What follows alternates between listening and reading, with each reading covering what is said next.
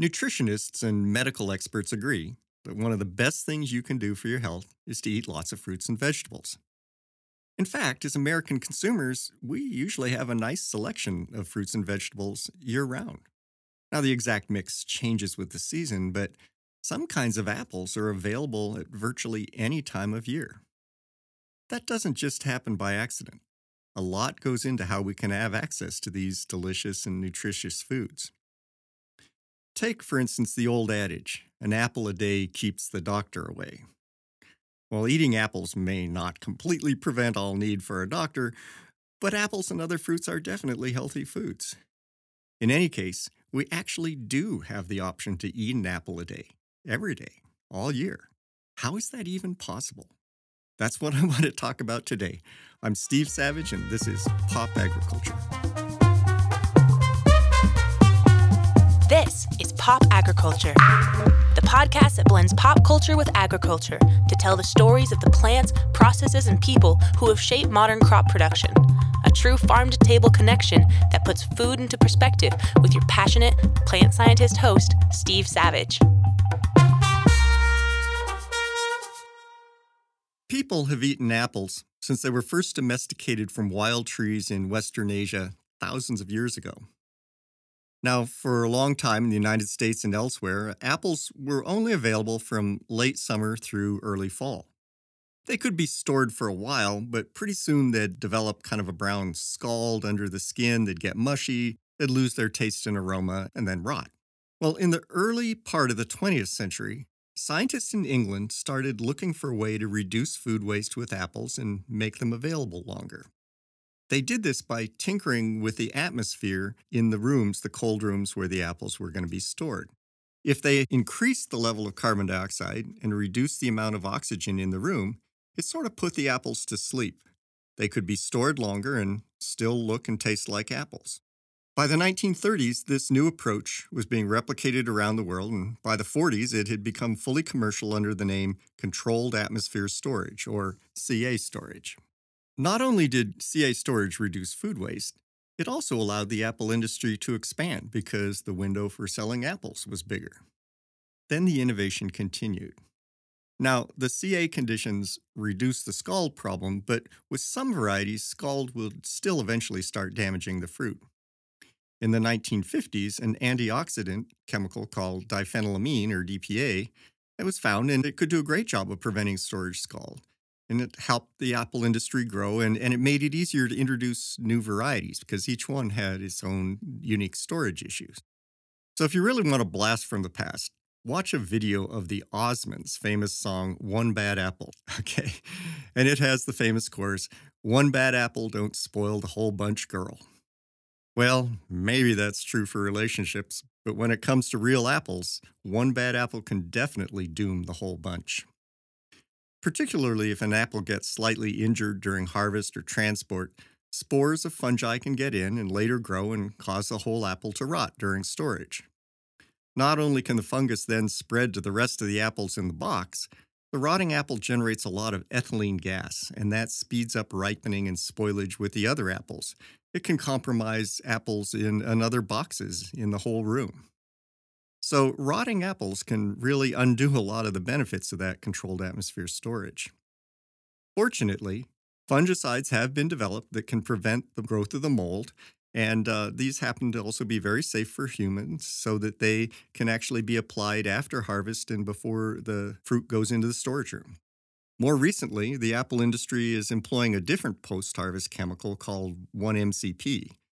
It keeps the fruit from seeing, as so to speak, ethylene gas, so that spoilage and ripening are much delayed. It works at really, really low doses. It isn't harmful to us, keeps the apples particularly nice and crisp. It's very widely used now. There are also new technologies that allow remote detection of the status of the fruit in the storage, and it allows the people managing it to more exactly regulate the gases in the controlled atmosphere. And that way you can deal with different varieties, different growing conditions, and different storage lengths, basically making apples a lot better. So yes, we can have an apple a day, including our favorite varieties. There's a lot that goes into making that possible.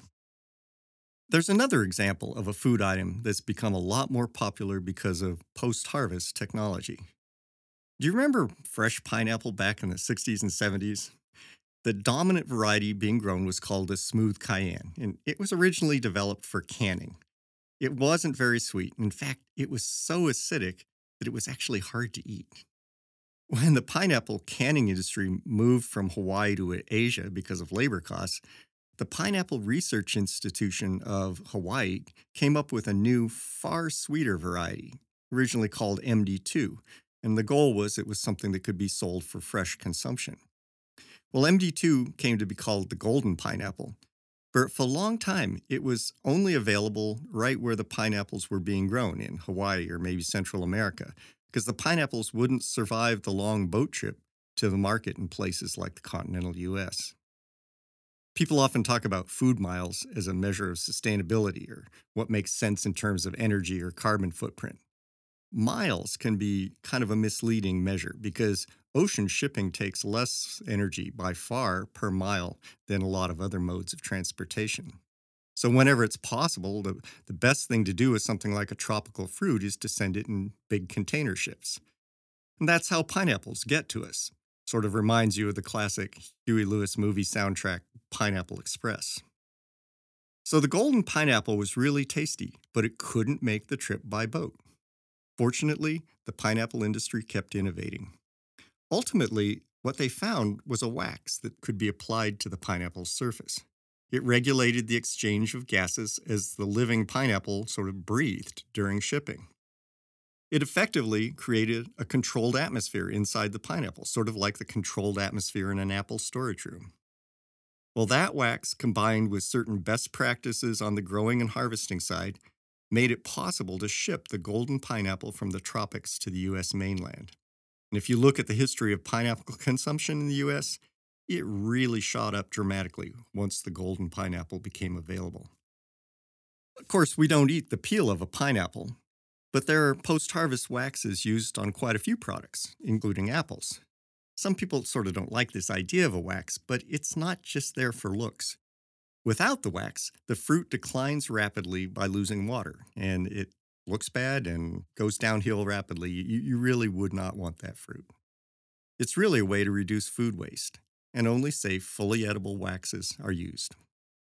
There's another favorite food that wasn't always so available as it is today, and it's a uniquely American.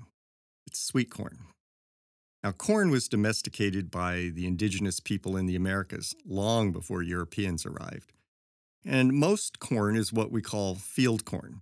It's harvested when the kernels are hard and dry. It's good for making cornmeal and for animal feed. Native Americans, however, had discovered that there were certain mutants of sweet corn that were really sweet if you picked them early while the seed was still developing. That's what sweet corn really is. It's immature corn. Well, American settlers got access to this kind of corn through the Iroquois in 1779. Well, it became quite popular, at least among farmers, but there was a problem. As soon as the corn was picked, the sugar in those kernels started turning into starch. When I was growing up, my grandfather would grow sweet corn in his garden, but he would always say, "Get the pot boiling," before he would even pick the corn. So for a long time, sweet corn was a delicacy available to farmers and gardeners, and it didn't work very well as something that consumers could buy in the store. If you bought sweet corn in the store, it was just kind of bland and starchy, and it wasn't that popular. Eventually, corn breeders were able to combine 3 separate random gene mutations that they found to generate varieties and hybrids that were sweet, that stayed sweet after being picked, and that had tender kernels. Now, sweet corn was store ready. But there's another problem. It's common for corn, particularly for sweet corn, to be infested by caterpillars. Caterpillars love sweet corn just as much as we do. No one likes peeling back the husk of corn to find a worm tunneling its way down the cob, leaving yucky frass or caterpillar poop behind. Seriously yucky, right? If it's just a little damage at the end of the year, maybe some brave customers might just cut that off. But if there's much damage, most people are just going to throw away the whole ear. I grew sweet corn in my garden a couple of years ago, and I didn't take very good care of it. And Even though I don't live anywhere close to commercial sweet corn, the insects found my little garden and they ate their way in. It's sort of embarrassing for a plant pest specialist to let this happen. Oh well. Commercial sweet corn growers have good insect control products to prevent that kind of damage. Organic sweet corn also has to be sprayed, actually, even more often than conventional sweet corn. There's a GMO sweet corn that was developed that is actually resistant to the worms, and so it needs far fewer insect control sprays. Unfortunately, grocery retailers have been reluctant to carry it, so most farmers can't take advantage of that advance. So that's unfortunate for farmers, but consumers are okay, even if it takes quite a few crop protection applications to keep our sweet corn worm free.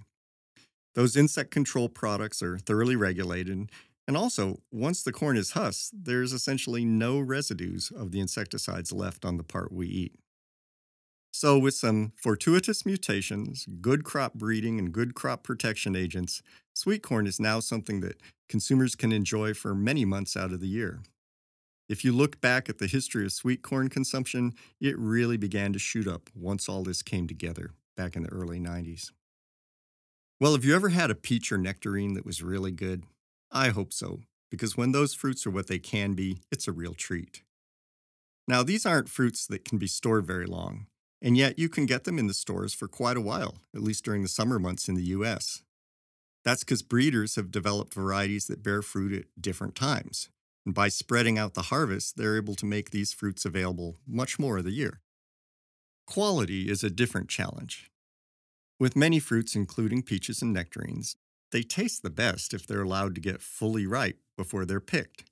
That's great if the tree is in your yard or a local orchard, but very ripe fruit doesn't do at all well with the mechanical damage that's inevitable during picking, sorting, washing, packing, and transport. All of that really sets it up for being bruised or rotting. So if the fruit is picked a little unripe, it has a much better chance of actually making it to the consumer. The downside is it won't taste as good. Fortunately, for us, the peach and nectarine industry came up with a solution. It's called conditioning. And no, peaches don't have to do some kind of workout. After the not quite ripe fruit has been harvested, washed, and packed into boxes, it would normally be kept cold. That's generally the best way to prevent rot and decline. But in the conditioning process, the washed, packed fruit is moved into a relatively warm room for a while. The exact time and temperature has to be based on the specific variety and its specific conditions. It's a tricky thing, but people have figured it out. After that warm exposure, the fruit is chilled down and shipped off to the stores. And by the time the fruit is softening up at the consumer level, it has the kind of taste and aroma you could get from picking it fully ripe off the tree. Also, if you've been eating these fruits for years, you may have noticed that they don't rot on your counter or in your refrigerator nearly as quickly as they used to. The brown rot disease of peaches and nectarines is the one that turns your nice piece of fruit into a mushy spore bomb, another seriously yucky outcome. Fortunately, effective fungicides can now be applied to the fruit during the washing and packing process, and they prevent a mold like brown rot, but they're not toxic to us. Since they've become available, we're seeing a lot less rot. Now, there's one more issue that can mess things up with a peach or nectarine.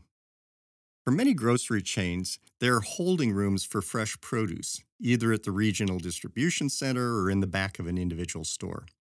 There are some fruits and vegetables that don't do well being stored cold, but some would like to be fairly cold.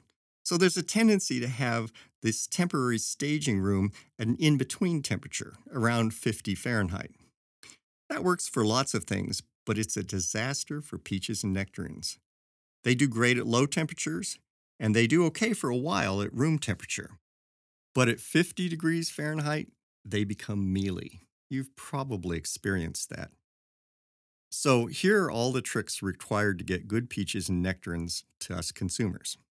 They have to be carefully grown and harvested and treated to prevent brown rot, and then properly conditioned and shipped cold to your grocery store. Then the grocery retailer needs to keep them nice and cold until you buy them.